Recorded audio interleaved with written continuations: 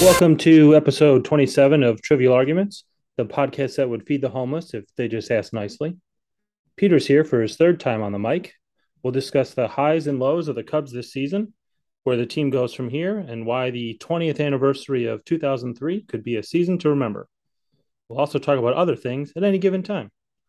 As always, we'll do some trivia and we'll probably get into some arguments. Without further ado, Peter, are you happy or sad that another Cubs season has come and gone? That's a loaded question. I mean, I guess 74 and 88. So yeah, I guess the way the Cubs season ended this year, I would say I'm happy. I don't know if this was on a podcast I was talking earlier prior to the season starting, but I thought the Cubs were going to be a little more competitive this year.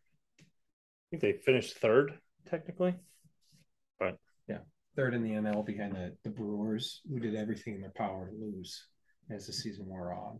So well, they sold at the deadline. So yeah.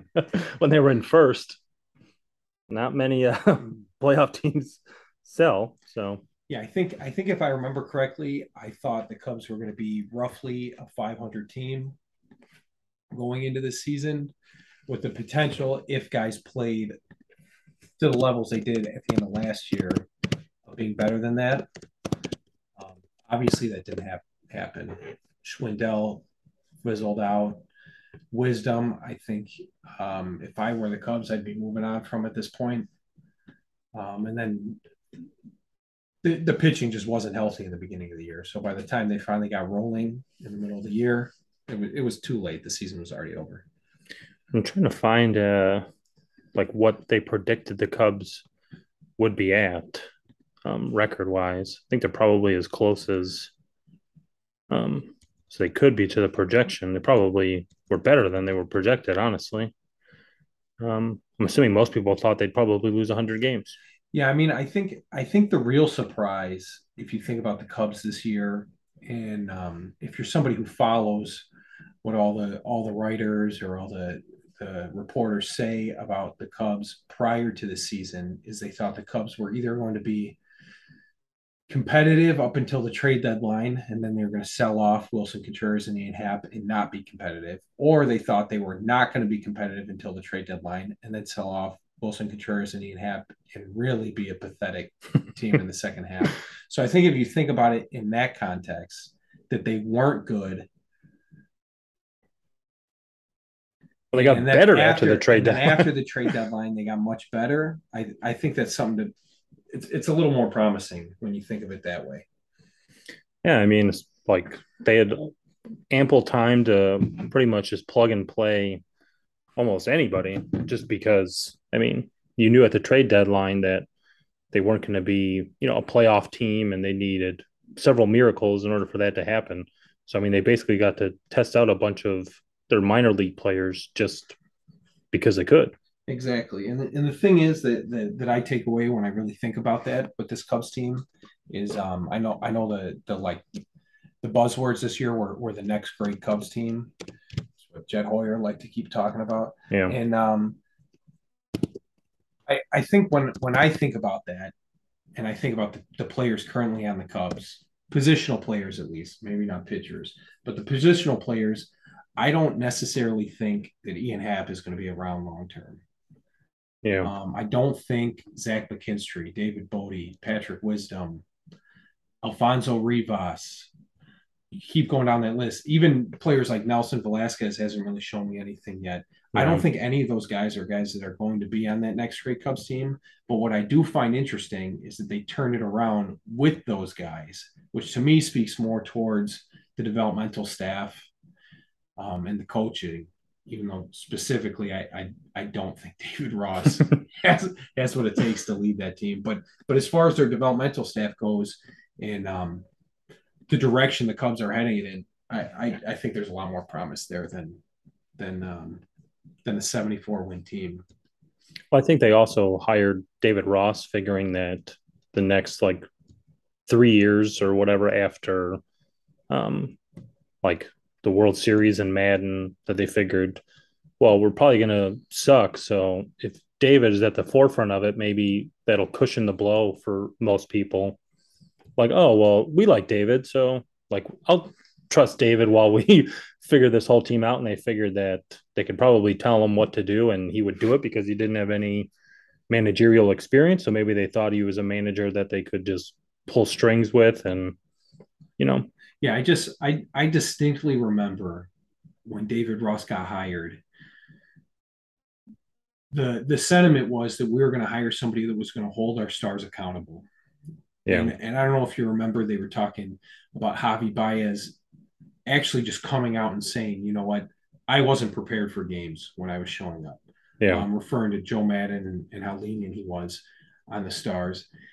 And it is curious to me that David Ross shows up and all the stars get worse to the point where they're trading them all away. yeah, Yet here we still are with David Ross as the coach. And I know that's a real harsh way to look at it, but that was why he was brought in. That was yeah. the sole purpose of the reason. At least that's what they were telling us, unless that was a lie when they were saying that in the first place.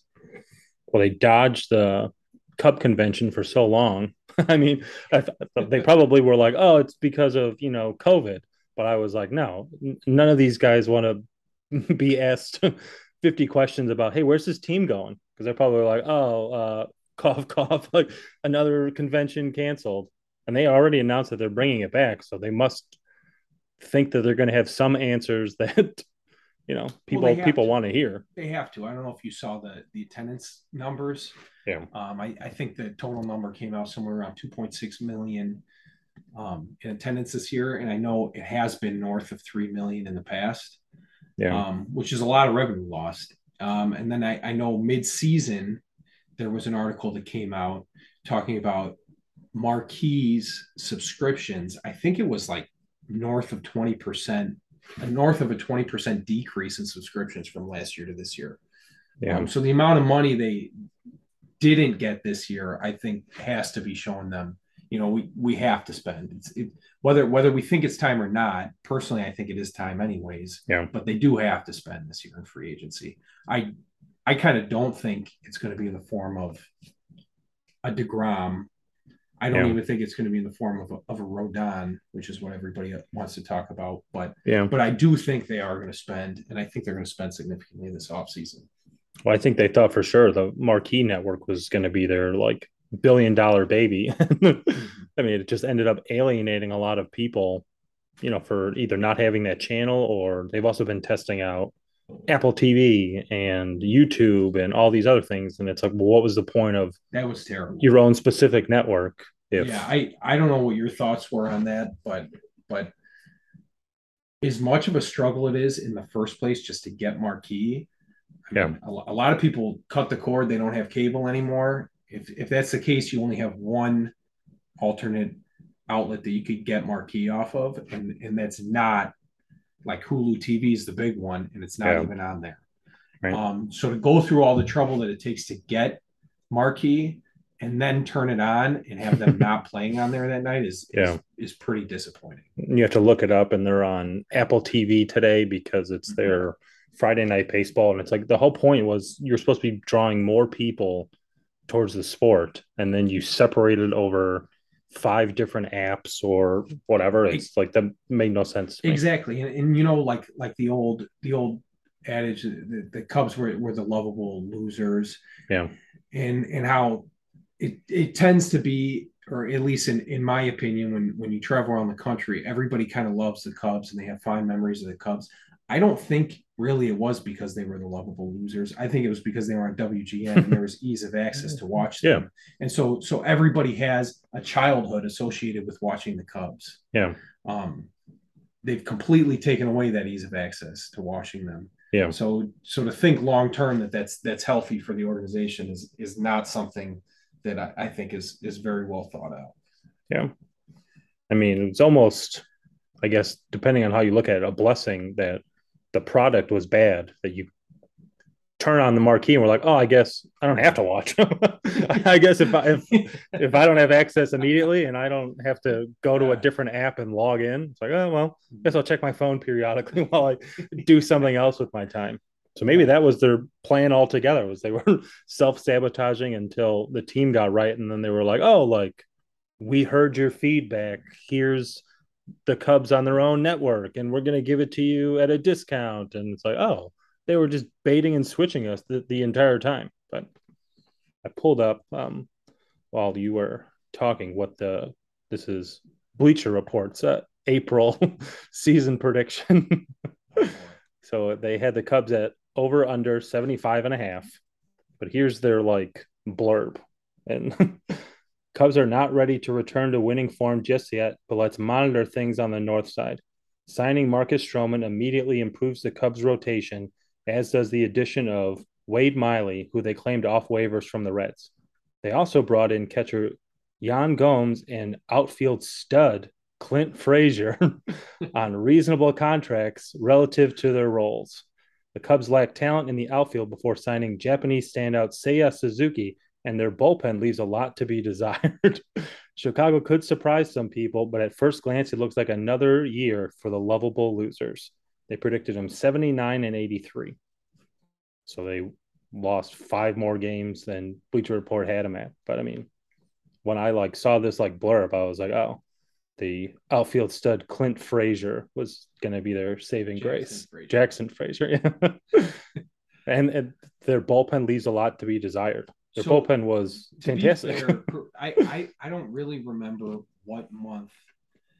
Did spring training start in April? I wonder if spring training had already taken off at that point, because I don't know if you remember Jackson Frazier. This was April 5th. So I think spring training hadn't started yet, because I think they were a week or two late. All right. It might have been mid-April. I could be misremembering. It might just be like a couple of the highlights that I remember at the time. But I believe Jackson Frazier was actually one of the better performers in the entire Cubs organization during spring training this year. Yeah. And then they didn't play him. Remember in the beginning of the season, they were playing Jason Hayward at center. Frazier got almost no playing time, and then he just kind of collapsed in the small amount of playing time he had from there.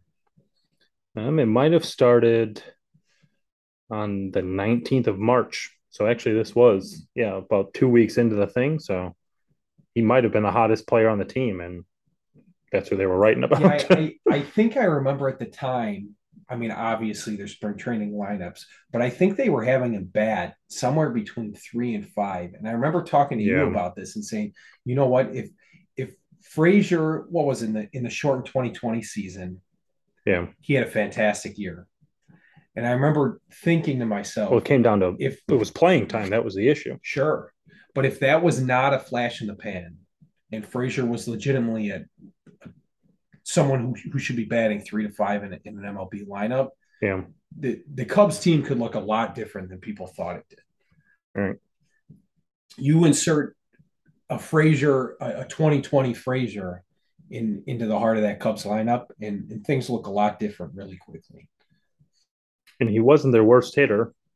I mean, he was 216, but there was plenty of guys who weren't batting 216. Yeah, don't get me wrong. The way he performed this season, he earned the demotion to AAA. Yeah. I mean, some guys take that in stride as like maybe it'll give me time to correct something or whatever. And some guys just absolutely like revolt and don't want any part of it and don't go. And credit to him for that too, because he did just take the assignment and played in Iowa. And I don't remember reading anything about any complaints. Yeah. From the games that I watched with him in Iowa after his demotion, I didn't notice anything. Although I don't think they would show that on air anyways. Yeah, but I mean, I'm looking at the like batting average of all the guys who are like still with the team, and I mean, Simmons. Let's see, he was a 173. Villar, 222. Nelson, 203. I mean, it's not like he was really taking anybody's spot. Patrick Wisdom was a 207. Yeah, but I mean, he was an outfielder. I mean, Frazier can't really play anywhere other than outfield or DH. Yeah. The first half of this year, Wilson Contreras pretty much had the DH spot locked down. Right. If it wasn't for the injury and the fact that Franmil Reyes came in, I think Contreras would have pretty much been the DH throughout this entire season. Yeah. And the only outfield spot that was really available, you knew as soon as the Cubs signed Seiya last in the offseason that there would have had to have been something catastrophic for him to lose his spot in right field. Yeah. They signed him. He was the big free agency signing. And in the same way that the Cubs have kind of been stuck with Jason Hayward for all these years because of the big free agency signing, it would be similar with Seiya Suzuki. And I think Seiya Suzuki should have played in right field the entire year. I don't think at any point he deserved not to be playing there. Right. But you kind of figured center field was really the only position that was open for Frazier. I don't think he's ever been that strong defensively. Yeah. I think there's a strong argument to be made that he should have been playing over Rafael Ortega, but Well, I think that's not saying much. Ortega might have seen like David Ross hit a kid with his car or something. I mean, Ortega had, let's see, 371 plate appearances in 118 games. Why? Have you ever seen that stat? What do they call it? I want to say it's called a toot plan. It's a stat that measures how many outs you run into on the bases. Yeah. And I think he led the league this year. Tootin' plan or something like that. Yeah. If you look up that word and just type like space CU, Twitter will be like, oh, Cubs? Yeah, we got the article pulled up. We know exactly what you're trying to Google, and we have plenty of content.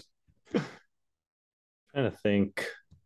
I'm looking at the rest of these early April like reports. They had Pittsburgh losing 101 games, Cincinnati 79. Oh, sorry, 90. We just beat them for their 100th loss. So I mean, I don't think the NL Central is really locked up for years to come. I mean, I'd be super excited to never hear from Pujols, Molina, or Wainwright ever again. You don't know. I think Wainwright might be back. I mean, it'll just never go away. But go away. Yeah. Did Molina announce his retirement, or am I just like imagining? Contreras might be the next well, year, yeah. So.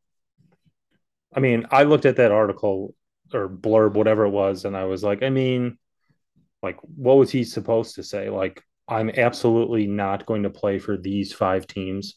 So, I mean, I didn't read it as like, we're potentially going to lose him to the Cardinals. I read it as he was just like being polite. I mean, I don't think him and Molina ever got along. So I can't imagine he's rushing to be his predecessor, especially if, the Cardinals don't offer him the most money. To be totally honest with you, we kind of talked about this the other day. If Wilson Contreras ends up going to the Cardinals, you have to understand like the circumstances that is going to be that's going to be in. That's going to be Wilson Contreras at over 20 million a year. Yeah. As a catcher who's not good defensively, who doesn't call a great game. And the Cardinals are going to be giving up a second-round pick to the Cubs for him. I mean, there are worse ways to lose. Correct. And this is what is he, 30, 31 years old now? Yeah, he's a player who relies on 30 next year, I think. Yeah. And I know everybody loves his bat, but at the end of the day, he batted 240. Yeah. He batted 240. Like that's it. And I know he hit 22 home runs this year. I know he was much better in the first half of the season before the injuries came. Yeah. But I don't see his value being worth $20 million. And I definitely don't see it being worth $20 million at the 4 or 5 year mark. Yeah. Which is what he's going to want. I think that what I'm looking at is market values 16 million. Is that based on how they take what WAR you made that year and they?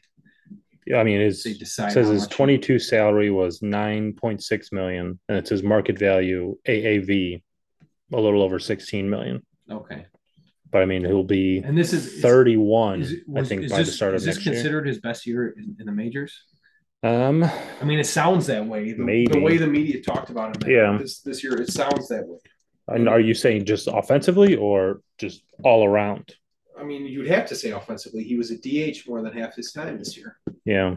But I can't imagine the 240s is career best. Although I'm looking at it and his career is 260. 256. Yeah. Yeah. I mean, that's So the thing is I love Wilson Contreras as much as the next guy, but people who same. talk about him like he was some superstar or some Yeah. catalyst to all this winning on the Cubs, they just had they're looking at him with rose colored goggles. Yeah. He 2020 was 243. Last year, 237. This year, 243. mhm. So And then on top of that, what I'd be curious to see is in this second half where the Cubs went.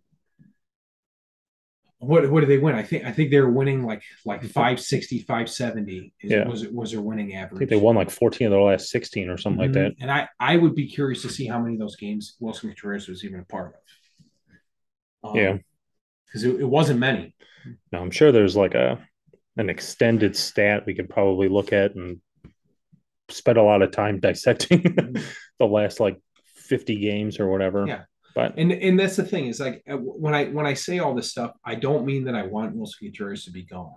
I just think that what it's going to take to lock up Wilson Contreras for another yeah, 4 or 5 year contract is much more than what I think he's worth.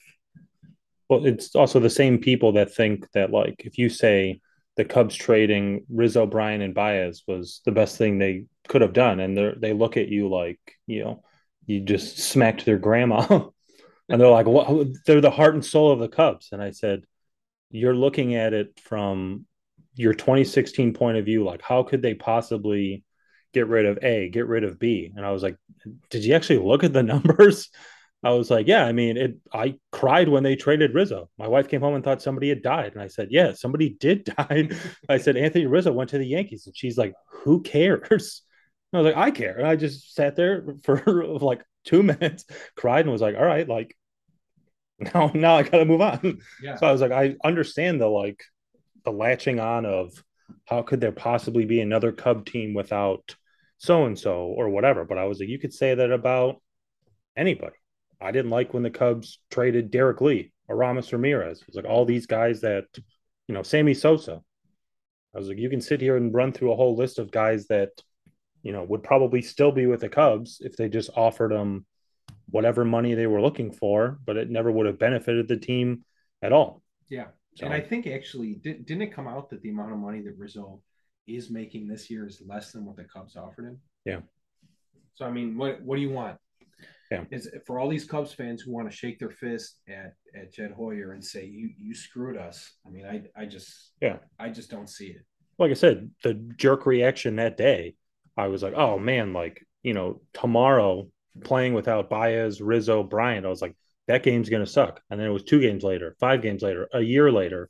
And it was like, Baez isn't doing that great. Rizzo's going to be in the playoffs and he hit 30 plus home runs, 40, whatever he hit. But I was like, I guarantee you his batting average is under 250. I think it's under 220.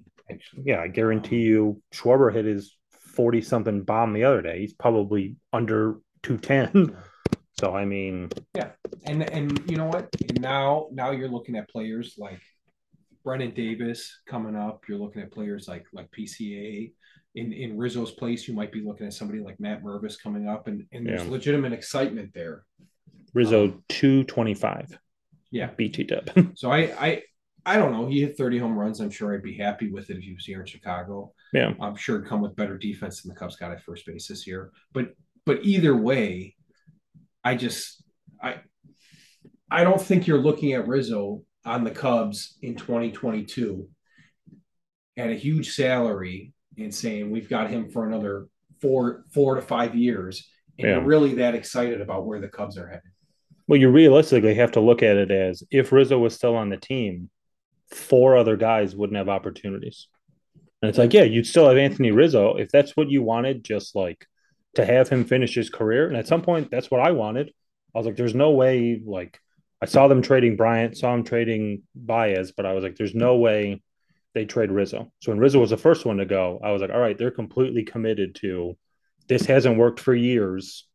We have all these guys that we're building in the minor league system that you guys, if you hang around, like you're going to be pretty happy with the product in the next couple of years. And I think people just shook their head and was like, I'm never watching a game again. And it's like, well, you were never in it to begin with.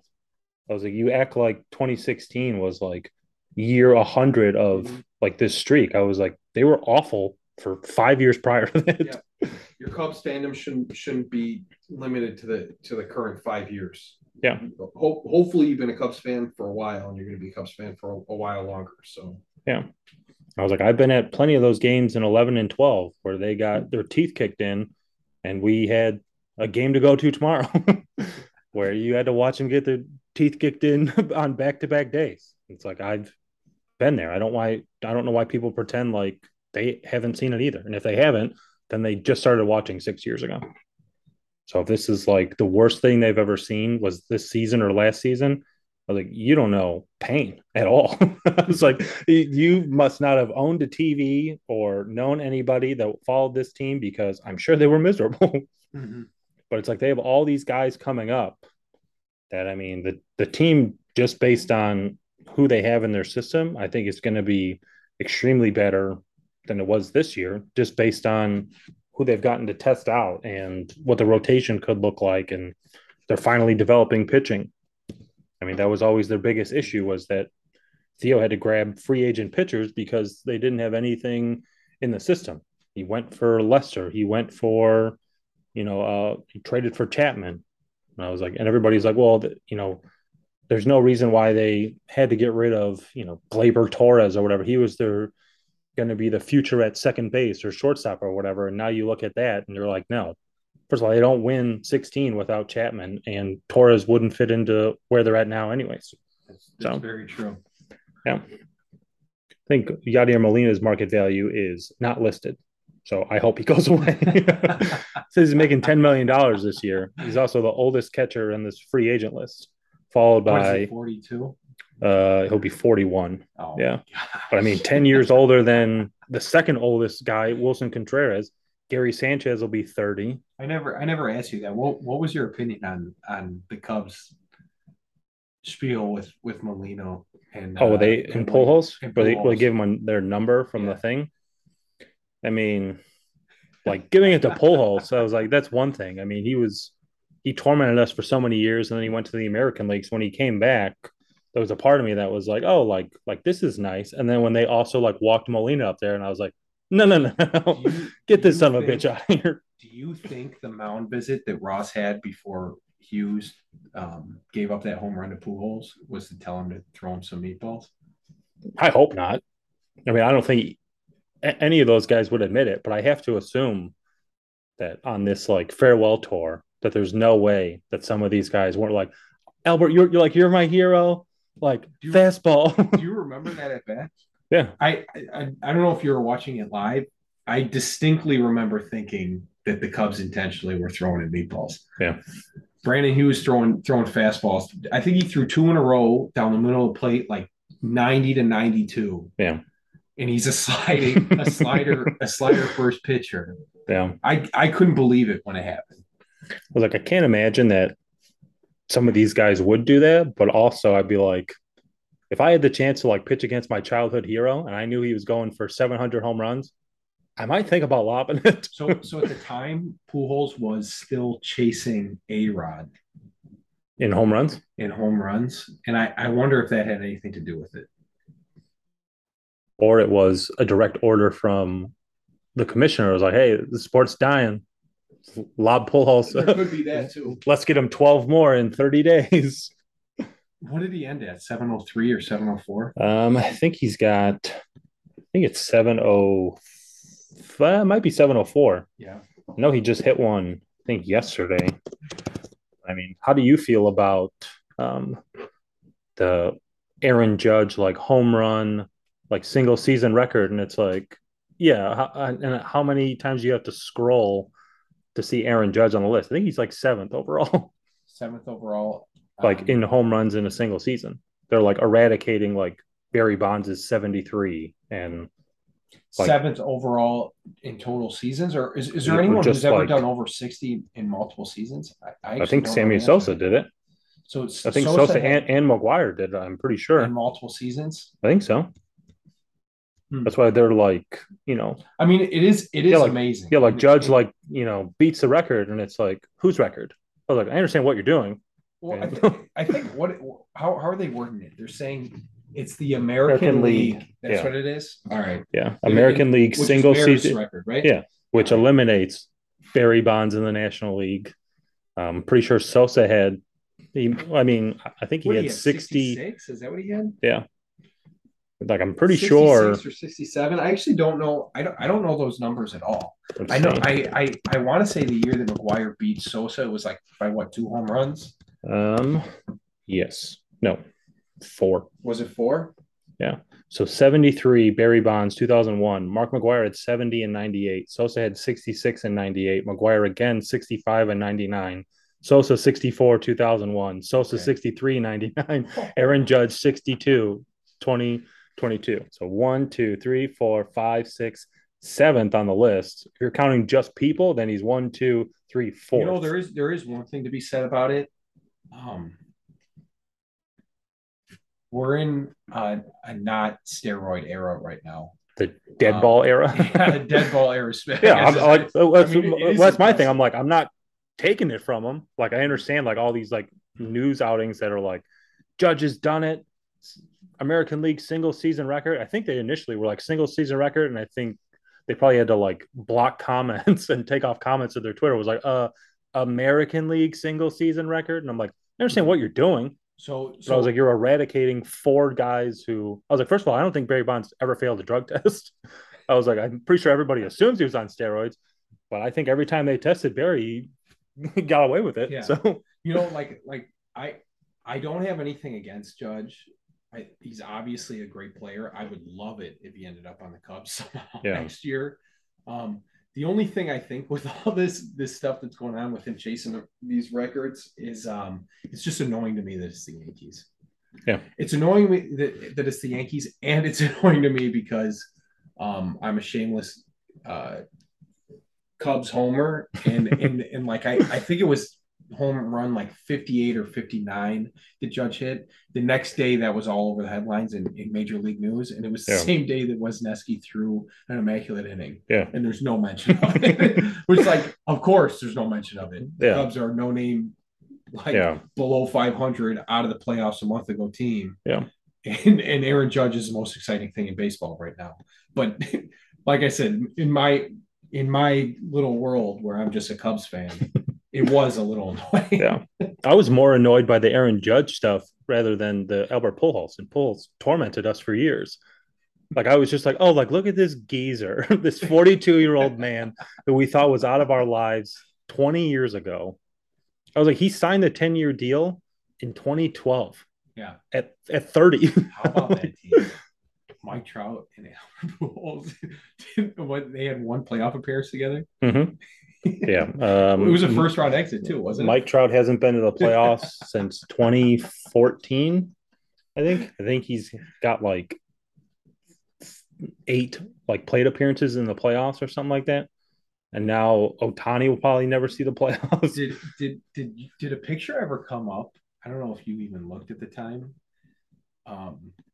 Joe Madden with his mohawk. Oh yeah, when they fired him. There's a lot of reports that say like I just typed in Joe Madden and it's Joe Madden White Sox. Oh my goodness, you're kidding me.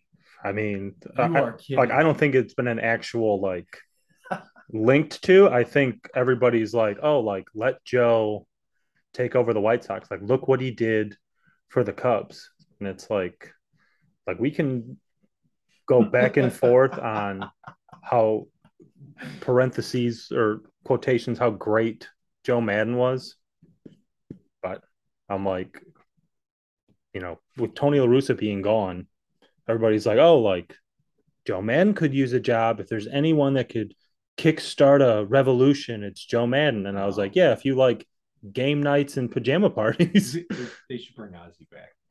Well, I think what's his face, Rick Hahn, was like, you don't need to have worked here before or played for us or whatever to be a prerequisite for like getting a job with us. And I was like, okay, so just say you're not taking Ozzie's phone call.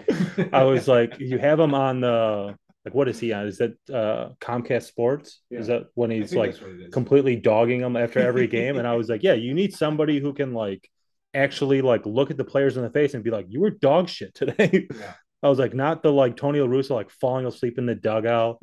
Like, do we lose? I was like, yeah, Tony, we got our asses kicked. And he's like, oh, well, there's always tomorrow. We're off tomorrow. Tony, what schedule are you looking at? And he's just like, oh. And I was like, Ozzie Guillen, I think at one point, like I had even said years ago when they were looking for a manager, I was like, I didn't like him when he was with the White Sox, but I was like, so they're looking for like a kick in the ass. I was like, you're probably looking at Ozzie Guillen. But I mean, I don't know if a manager is the answer for them, but I mean, our answer is David Ross. So I was like, I can't imagine once the team like becomes competitive again that they're gonna like still have him be at the forefront. Nothing against him, but I mean, is Renteria still managing somewhere? I don't think so. No, he can't be, right? The White Sox should bring him back. I actually thought he was pretty good as a Cubs manager. I remember when the Cubs got rid of him, I was just as excited as the next person until I realized who Joe Madden was as a manager. Yeah. But you realize that Joe wanted the job, and you're like, oh, okay. Let's see. I think he's not with anybody. Let me check here. Yeah, he was with the White Sox until 2020, and then yeah, I think he's nowhere right now. But looks like he managed the Cubs in 14, White Sox 17 to 20, and then yeah, that was it. So Ricky Renteria, free agent, 60 years old, like 40 years younger than Tony La Russa.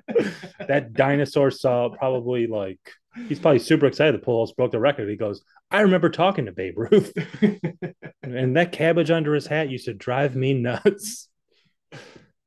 But yeah, let's see. I have the trivia for today is Cub Legends. I almost wish I would have done like legends quotations like Alfonso Soriano, like like Al Fonseca with his 6 fingers, like Kosuke Fukudome, like been like Cub legends that like after a few plate appearances were like, oh, like these guys are the GOAT. I remember Kosuke was going to bring us out of our slump. I think it was the opening day home run where everybody was like, Kosuke's the man. Do you remember before Chris Bryant, there was, what was his name? Mike Olt. Mike Olt. and he was like, this is my year. And they were like, oh, we're going to call up that kid. And he goes, some kid. He got who cares? Like a concussion or something, didn't he? Yeah. That was like the end of it. Yeah. And that was like what opened the door for them to like wait on Bryant for 2 weeks or whatever. And then call them up and say la vie. And Mike Olt went back to like Japan or something. Like the Brian LaHair when they were like, oh, like we just traded for this kid, Tony Rizzo. And he's just like, some kid. I was like, yeah, you just lost your job and you were reading the newspaper like, this 20-something-year-old kid's going to take what I've earned. It's like, yeah, he's the most notable first baseman in Cub history besides maybe Mark Grace and Derek Lee.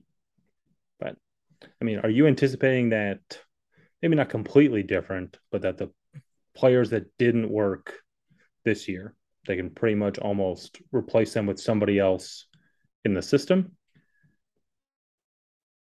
Like you mentioned, maybe no. If they will, I guess those are two different questions. I mean, but you're thinking, what's his face, Mervis at first? Yeah, I mean, I don't know. I think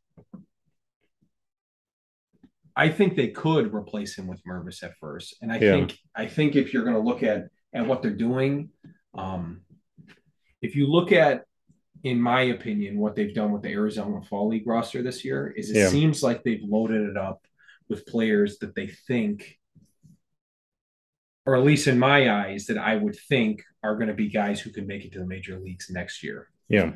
So Brennan Davis is on that team. Bailey Horn is on that team. I don't know if you remember. He was the guy who came in the Tepera deal with the White Sox. I think he's kind of on the cusp. They have that Zach Lay is on the team. So I don't know how much you've looked into him. He's kind of like an Estrada light. I don't know if you remember Estrada late in this year. He came up big fastball, 90-mile-per-hour slider. Yeah. Zach Lay, he's a high 90s fastball guy. He's got about a 90-mile-per-hour slider. Another guy, this Sheldon Reed, he pitched today actually in the Arizona Fall League. I think he's somebody who might show up. So I don't know. I guess the real question is will they? But if you were going to say could they, I think they definitely could. I know in the past 3 or 4 years they've signed what 4 to 7 different bullpen arms every Yeah. off season, and they tend to be nobodies, but they mean they're nobodies Well, who they're, at well, they're some all point have guys had some that kind of yeah success that in they their can career. take a chance on that are low risk. Correct. I don't really necessarily think they need to do that anymore. I think they have enough bullpen arms in their currently in the major leagues who can hold it down while their younger guys piece it together. Yeah. So if they need to have somebody um like Rowan Wick in the high Yeah. leverage situations, I don't think he's a long term fit there. But if they need to have him sit there while Estrada figures it out, or while they could get somebody like Zach Lay up into the majors, and while he figures it out, or Yeah. even somebody like Alzolay figures it out, I think Alzolay could be a real high leverage situation reliever Yeah. down the road.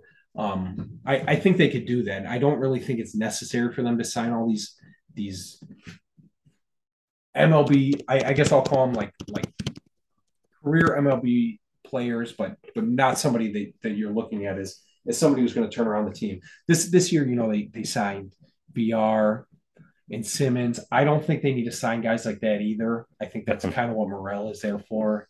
I Yeah. think if they keep McKinstry, I would think that's what he's there for. Do you think they move Morel to third I if they go after like a free agent No. shortstop? Put Nico at second. I think Morel starts next season in center field.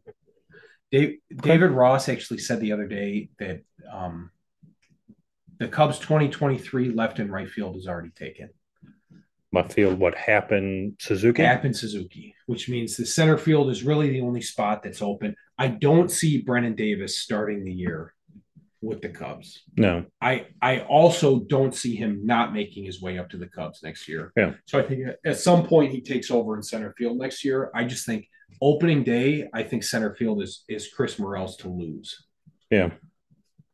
But I don't think he'll. I mean, he could lose center field and still be in the lineup every day. But that's correct. But in my mind, I think the Cubs sign a big name shortstop this offseason. yeah, And between Horner and whoever that big name shortstop is, they cover either second and short or short and third, which leaves the Cubs with two infield positions that are open. I mean, you saw Wisdom at first base this year. You saw PJ Higgins play first base. Contreras has played first base in the past. I mean, do you think any of these, like, let's see, Justin Turner is a free agent third baseman. He'll be 38. Evan Longoria will be 37. But do you think it behooves them to have a veteran third baseman? In the middle of the year, I was thinking about that, and I was thinking, who are guys like the Hosmer again at first? Yeah, like who are guys that aren't the top of the market that the Cubs might be able to go after and actually improve their team somewhere. Yeah. And one name that comes up to me is Candelario. He had a very bad year this year. Yeah. But he is a really promising player. And I think in the past they played him at first and third. Correct. So they play him at first and third, and those are two positions the Cubs are in need of. Yeah. I don't think he's a free agent, but I mean, like if you're going to talk about probably available by trade. Exactly. And so like when you're looking at players like that, that's kind of where my mind goes is maybe reclamation projects are who the Cubs go after. I don't think they go after free agents that they're going to throw a lot of money at specifically to play first base. Yeah. I just don't see that happening. It's possible. I mean, it's possible that they don't like go after a free agent first baseman just because like once Rizzo was out of the way, it seemed like first base was going to be a revolving door until they figured out a permanent solution. I would anticipate once Brendan Davis is called up to play center that Morel's playing third, Nico at second, maybe as Xander Bogaerts at short, and then the outfield of Happ, Suzuki, Davis, and then DH too could be Yeah, I mean, opens the door as well for you somebody can't else. forget. I mean, the amount of outfielders the Cubs have that are on the cusp is it's getting Yeah, out of hand. Um, they still have. I mean, we haven't even mentioned Alexander Canario, who had yeah, 37 home runs this year for the Cubs yeah. and ended in AAA. I kind of think he's going to get traded personally. I think he's the ideal candidate to be traded. Well, that was always the issue. Was when you look at all these like players and stuff, and you're like, oh, they're all listed at outfield. It's like, well, there's no way like all eight of these guys make it without either being traded or having to switch Yeah, positions. I suppose it's possible that somehow they drag it out long enough to move on from Hap Yeah. in left field, and then all of a sudden another position opens up and gives some of these guys a little more room to break into a major league roster. But I first of all, I don't think that's such a great move just because the Cubs lack of left-handed bats. Yeah. But um, I guess that's another possibility. I mean, how shocked were you when they didn't trade Ian Happ? Like, did that to you signal like Happ's in it for the long haul, or they just didn't generate enough buzz, or If I had to guess, I would guess that last year's trade deadline brought in so many high name prospects, and that maybe Jed Hoyer thought that he needed another big name prospect, and if he didn't have that, it would be looked on as a loss. And I think because of that, maybe he didn't pull the trigger on some. I also think Juan Soto pretty much ruined it for the Cubs this year. I mean, yeah, if you looked around the league and you looked at the teams that were most likely to give the Cubs something substantial, it would have been the Padres. mm-hmm. And it would have been the Padres probably asking for some combination of Wilson Contreras and Ian Happ Yeah. and maybe another player. So I think all the Cubs eggs might have been in that basket. And when that fell through, Well, he completely torched the market. exactly. I mean, I think a lot of people were in on San Diego just because of how like deep they were, and then when they got Soto, they were like, okay, well, now the Padres aren't taking any more phone calls, so now we need to scramble to find other places for these, players that we thought for sure were going to be moved. Like how Hosmer ended up on Boston, like that was like. But I think he like didn't he have to like waive that? Yeah, I think what it was um, they initially tried to move him to Washington, Yeah, and he and said no. yeah, I don't really know how the rules work on that. I think there's like a certain number of teams that you're allowed to say no to, Yeah. and so we exercised that for the Nationals. Well, I think I ended up wouldn't being want the to play worst there team in baseball. So, I mean, I probably would have been like, ugh, no, I'll retire. I don't need to play for Washington. Just think it's funny how like dramatic the fallout was from them winning the World Series and then like completely just like getting I eradicated mean, from even the the year they won it, they were an underdog, and I yeah. think every single series they were in the Mm-hmm. playoffs.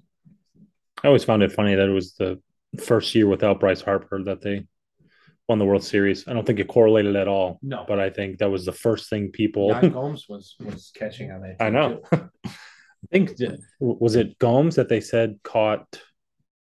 I forget whether it was an immaculate inning or something like that. I thought I that it think he's was caught Gomes. several. Yeah, that it was like 5 or 6 of them that he's caught, and it's like, I mean, well, he's caught for so many legends. So I mean, yeah, the pitching staffs he's caught for. yeah, I think he was in Detroit when Detroit used to have that dominant rotation. well, when they had Verlander, Yeah, Scherzer, exactly. um, I think he caught for Detroit at that time, and then to the Nationals. wasn't there a third guy in that rotation that was like lights out? Was it Greinke? Did Greinke pitch there? I don't remember Greinke I pitching. don't remember. There was a third guy. Can't remember who it was. I guess where it was Verlander, Scherzer, and it was somebody else, and it was like astonishing that like all these guys. It's like the Marlins when they had Yelich. Realmuto and somebody else. And it was Didn't they have like, Ozuna? Isn't that what they had? yeah. Yeah. And it was like, and they could never like figure it out. Yeah. It was like, it's just one of those things where when you like look back and like read the list of like players, and he's like, wait, like they never figured it out. Mm-hmm. I'm sure I'll think of the name 2 weeks from now. Yeah. But I mean, you're thinking in 23, they're going to get a free agent shortstop. Don't have to make too many free agent moves at first and third because they can fill those gaps for now and then go after starting pitching. Yeah, and I know we've talked about this in the past. I don't see the Cubs accepting that they need to take somebody with a qualifying offer. Yeah. I don't see the Cubs wanting to give up that second round pick. I think anybody attached to a qualifying offer, I just don't think the Cubs are going to go after him. And I think maybe you'll see their names in reports of being interested, but I Yeah. just really don't think that's what's going to happen. I think you're probably going to see the Cubs try, at least try to trade for some kind of starting pitcher who's maybe approaching arbitration Yeah. or has a couple years left. Or I really do. I think the Cubs go to Japan and try to throw some money at Senga. I mean, they got nothing to lose. Mm-hmm. It might as well. I mean, if Seiya ends up working out, I mean, Fukudome didn't necessarily work out, but I mean, He was older. yeah. Well, He was like I 32 or so when yeah, he came I over. always forget how young like Seiya is. Yeah, Seiya's 28. I think he's the exact same age as Ian Happ. Yeah. So if you think about it from that standpoint, I mean, I've never thought of Happ as an older player. Ooh, Ian Happ. Yeah. Yeah. Trying to think now that I've Senga, I think Senga's like 29 or 30. yes. Yeah. Let me think here. Um, what's it call it? Rick Porcello was the third one on Detroit. It was Verlander, Porcello, Scherzer. Robbie Ray was also on that team. Yeah, but Robbie Ray wasn't Well, yeah. what he is now. Drew Smiley, David Price. And then they had Eugenio Suarez. Let's see who else. They had JD Martinez. They had Torrey Hunter. Let's see. No, they had McCann and Alex Avila. But they also had Cabrera, Ian Kisler, Nick Castellanos. Man. That was the 2014. They were a playoff team. Yeah. They just never. They finished first in the AL Central and then lost to the Baltimore Orioles in the ALDS. They got swept by the Orioles in 2014. So, man, I was really hoping that Baltimore was going to pull it out just because, I mean, I'm super excited that Seattle made it. I don't know if they have a chance in hell, but I mean, I just don't want to see any combination of St. Louis Yankees. So I was like, hopefully it'll be all on some network, some app that we don't get where I don't have to. I think the Braves might run it back. I mean, I'd be happy about the Braves running it back too. I just don't want to see like the Padres. Don't care about that. Like it's Cleveland versus Tampa. Like give or take whichever one because they get the Yankees. Whoever wins knocks out the Yankees. Mm-hmm. Then it's Toronto, Seattle. Either one of those teams, I want to knock out Houston. You've got St. Louis, Philadelphia. I want Philadelphia to play the Braves. And then Mets, Padres. I don't give a crap about that one either. But then they play the Dodgers. It's like, I don't want the Dodgers either. So the winner has to come from either Atlanta or Philly because I don't like the other 5 teams. I just think it's funny how Philly just can't put it together, though. So, I mean, they were on the verge of not making it at all. I mean, that the Mets were supposed to win the division. The Dick's Sporting Goods in New York had printed like "We Run the East" T-shirts, and then like their like record completely tanked, and they had to release a statement like that shipment was supposed to come weeks from now, but we put it out at the request of our owner, And it's like, no, you guys got cocky, printed the stupid shirts, and it's like the East runs through us. And it's like, no, the East ran through you. You're right. I wonder if I could get a hold of one of those t-shirts. You probably could, or they torched them all. But I mean, I just always think it's funny when you see stuff like that, and it's like, oh, why would you print that? If it's not locked in, don't print the shirt. But I digress. We can move to our Cubs Legends trivia. I've stalled enough time for you to think about who the Cub Legends would be. I don't think this is going to go well. I mean, some of these questions I think are going to be pretty good. Pretty good meaning I might have screwed you on a couple of these. But we can figure it out. Sure. Question 1. Mark Grace was a 3-time All-Star for the Cubs in 93, 95, and 97. But the Cubs never reached the promised land in his career. He did, however, win a World Series in 2001. What team did he play for? What? He wasn't with the Cubs in 2001? No. Oh, my goodness. Who won in 01? Was it the Yankees? No.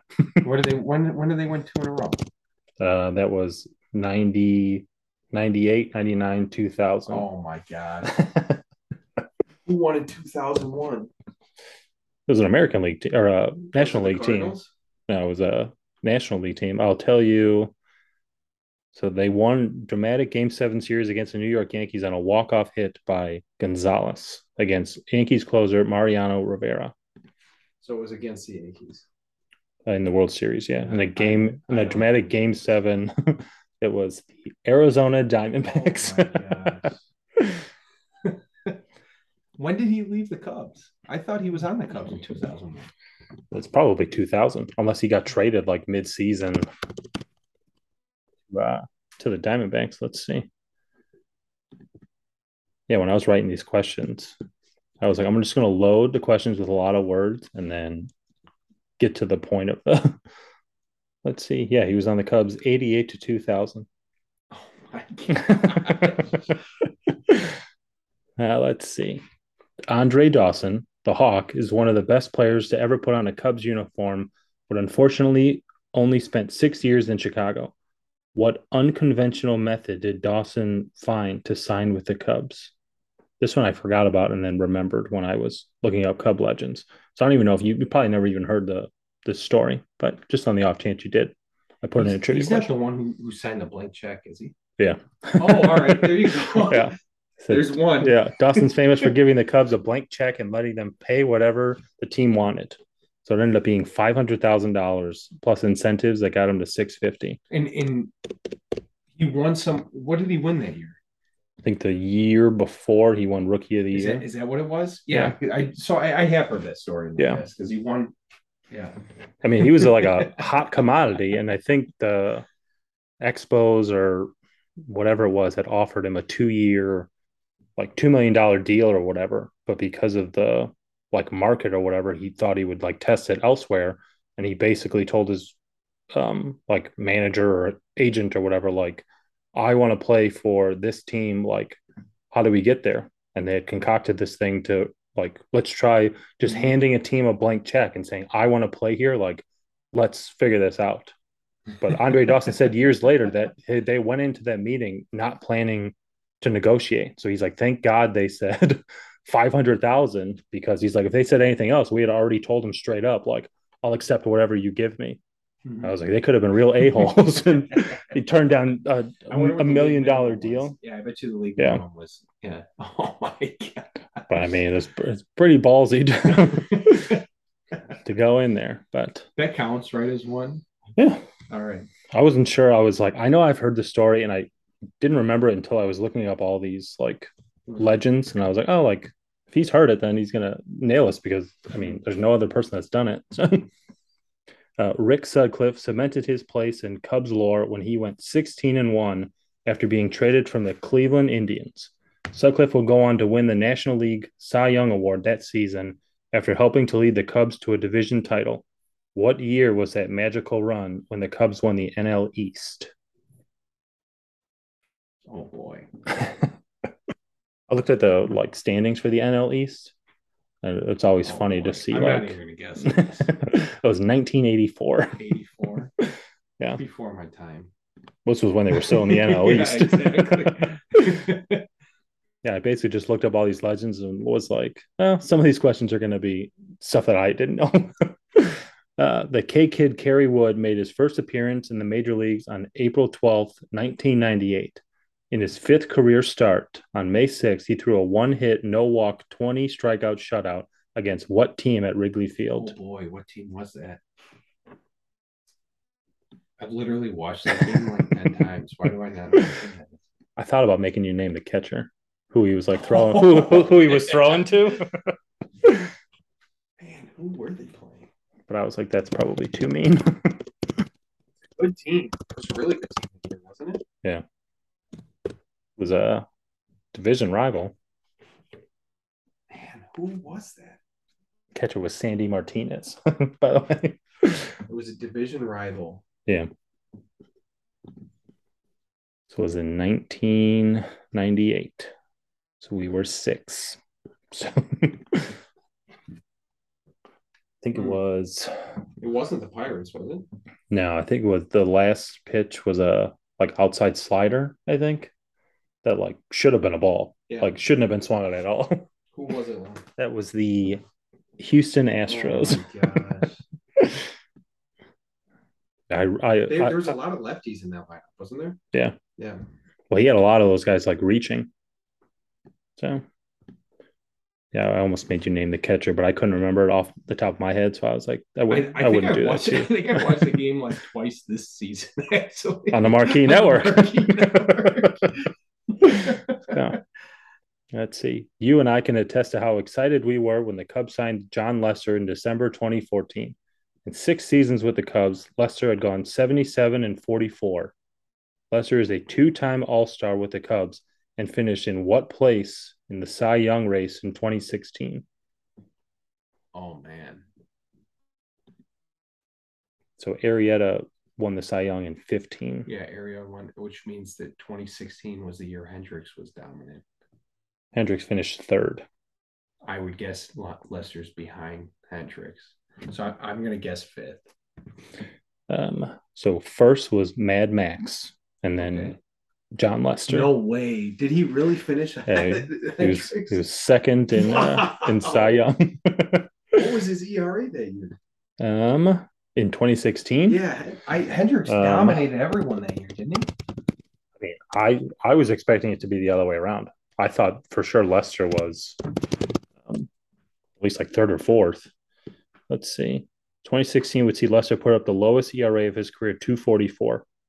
And I can almost guarantee that was higher than Hendricks. Probably. Let's see if I think Hendricks had more strikeouts or wins. Let's see. 2016 Chicago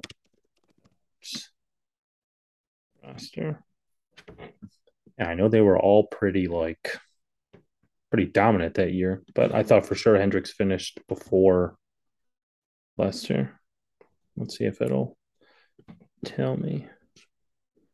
Probably not.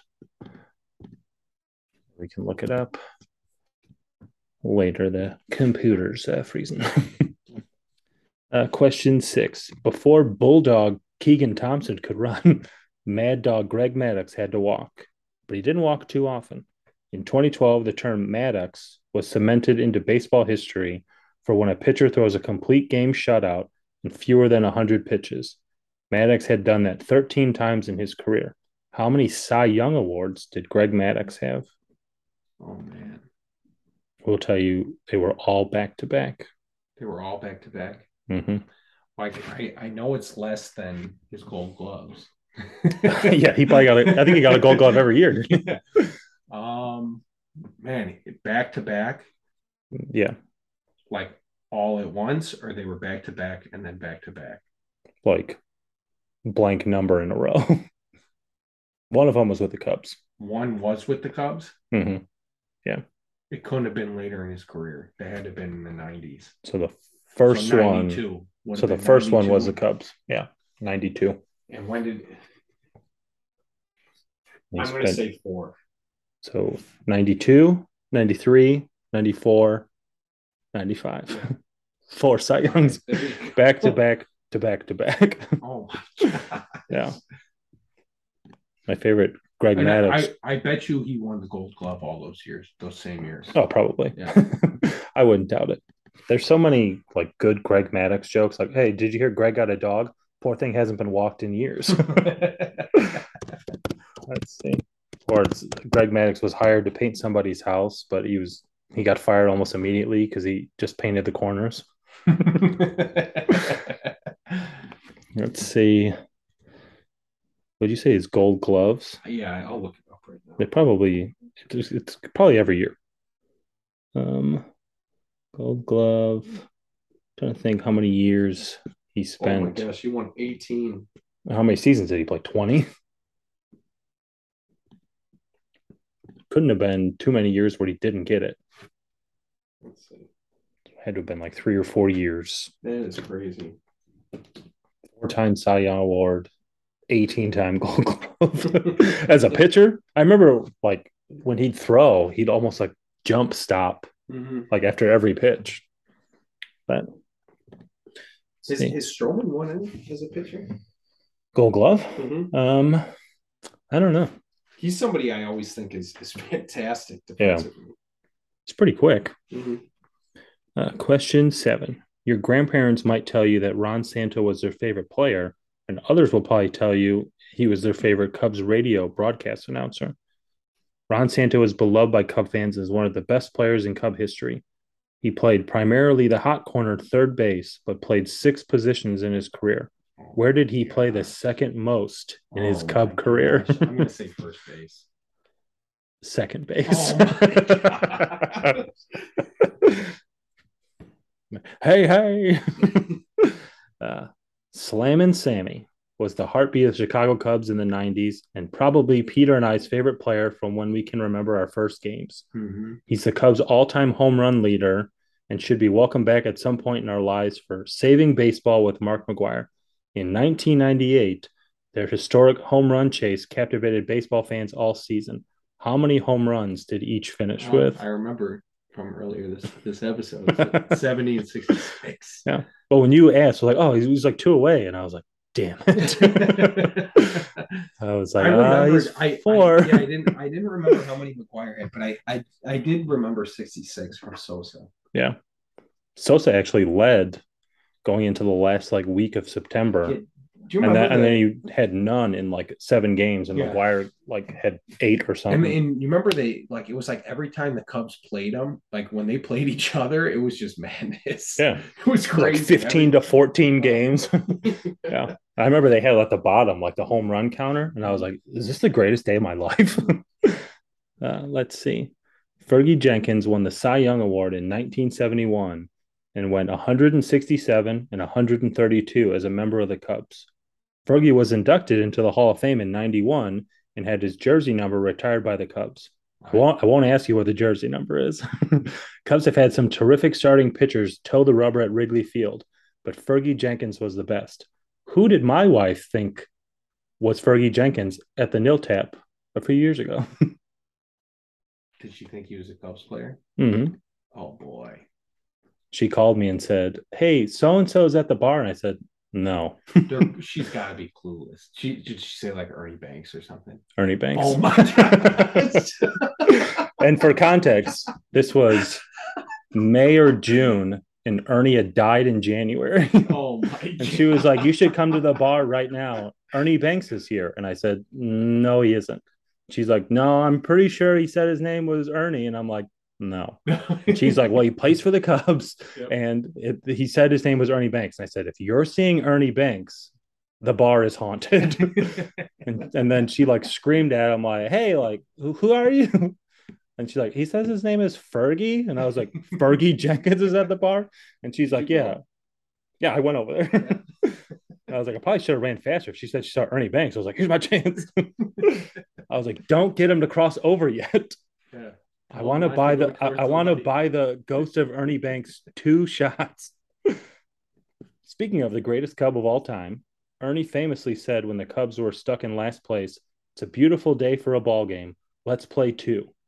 Pearl Jam's frontman Eddie Vedder named the Wrigley concert series Let's Play 2 to honor Banks in 2017, the summer after they won the World Series. For those reasons, Ernie Banks' nickname was what? Mr. Cub. Yeah. I was like, I might just delete like a trick question. Yeah. That's why I just fill these questions with as much words as possible. And then at the end be like, what was my birthday? He's like, you should stop doing I was thinking that. the whole time, I was like, man, I can't get Mary Banks question wrong. That's why I was like, I don't want to like set him up to fail on this Ernie one. So I was like, I'll just put the Mr. Cub thing. And I was like, if he gets Mr. Cub wrong, I was like, I'll just cut the episode short at 9 questions. So how'd I do in what you thought I was going to get? So I figured the Ernie one was going to be right. Figured the Fergie one was going to be right. Sosa I figured right. Ron Santo was hit or miss. That one I wasn't sure of. I figured you'd get the Maddox one probably just by deducing it. Mm-hmm. Lester, I thought maybe you would have said third or I fourth. can't believe I don't remember that, because that's generally something that I have very strong opinions on is who should win the Cy Young every year. Yeah, the Sutcliffe one, I was purposely trying to trick you because they were in the NL East. So you had to basically know when they came over to the Central in order to narrow it down. The Andre Dawson one, I wasn't sure, but was glad that you knew that one. Mm-hmm. Then the Mark Grace one, I figured you'd probably think Yankees. If I said 2001, you probably thought Yankees and then figured, I don't remember Mark Grace ever playing for the Yankees. I didn't. Yeah, and I'm just thinking, I know they won it a ton. Yeah. Right around them. I think they won. Me and your dad were looking up how many World Series Jeter was in. I think it was like 6 or something. He was in 6? Yeah. I think they won 4. So, yeah. Let's see. Well, that's all we have for episode 27. Same number as the greatest current player of our generation, Seiya Suzuki, followed by a close second, Michael Trout, whoever the hell that is. If you've been following Aaron Judge's quest for the 7th most home runs in a single season, stop, because that's lame. Want to know what isn't lame? Following us on our official Instagram account at Trivial Arguments and following us on Spotify and Apple Podcasts. That's where you can leave a review like this one from Jack in Green Bay. He says, Chicago's way better than the whole state of Wisconsin. The cheese hurts my tummy. Not sure how that relates to the episode, Jack, but thanks for the kind words. Before we go, Peter, name one player the Cubs need next year that you've not mentioned already, and you cannot elaborate any further than the name. So one player the Cubs need next year that you haven't mentioned already, and you can't go into detail. Shohei Ohtani. Okay. Whoever that is. Bye. We have outro music now. So enjoy. Happy October.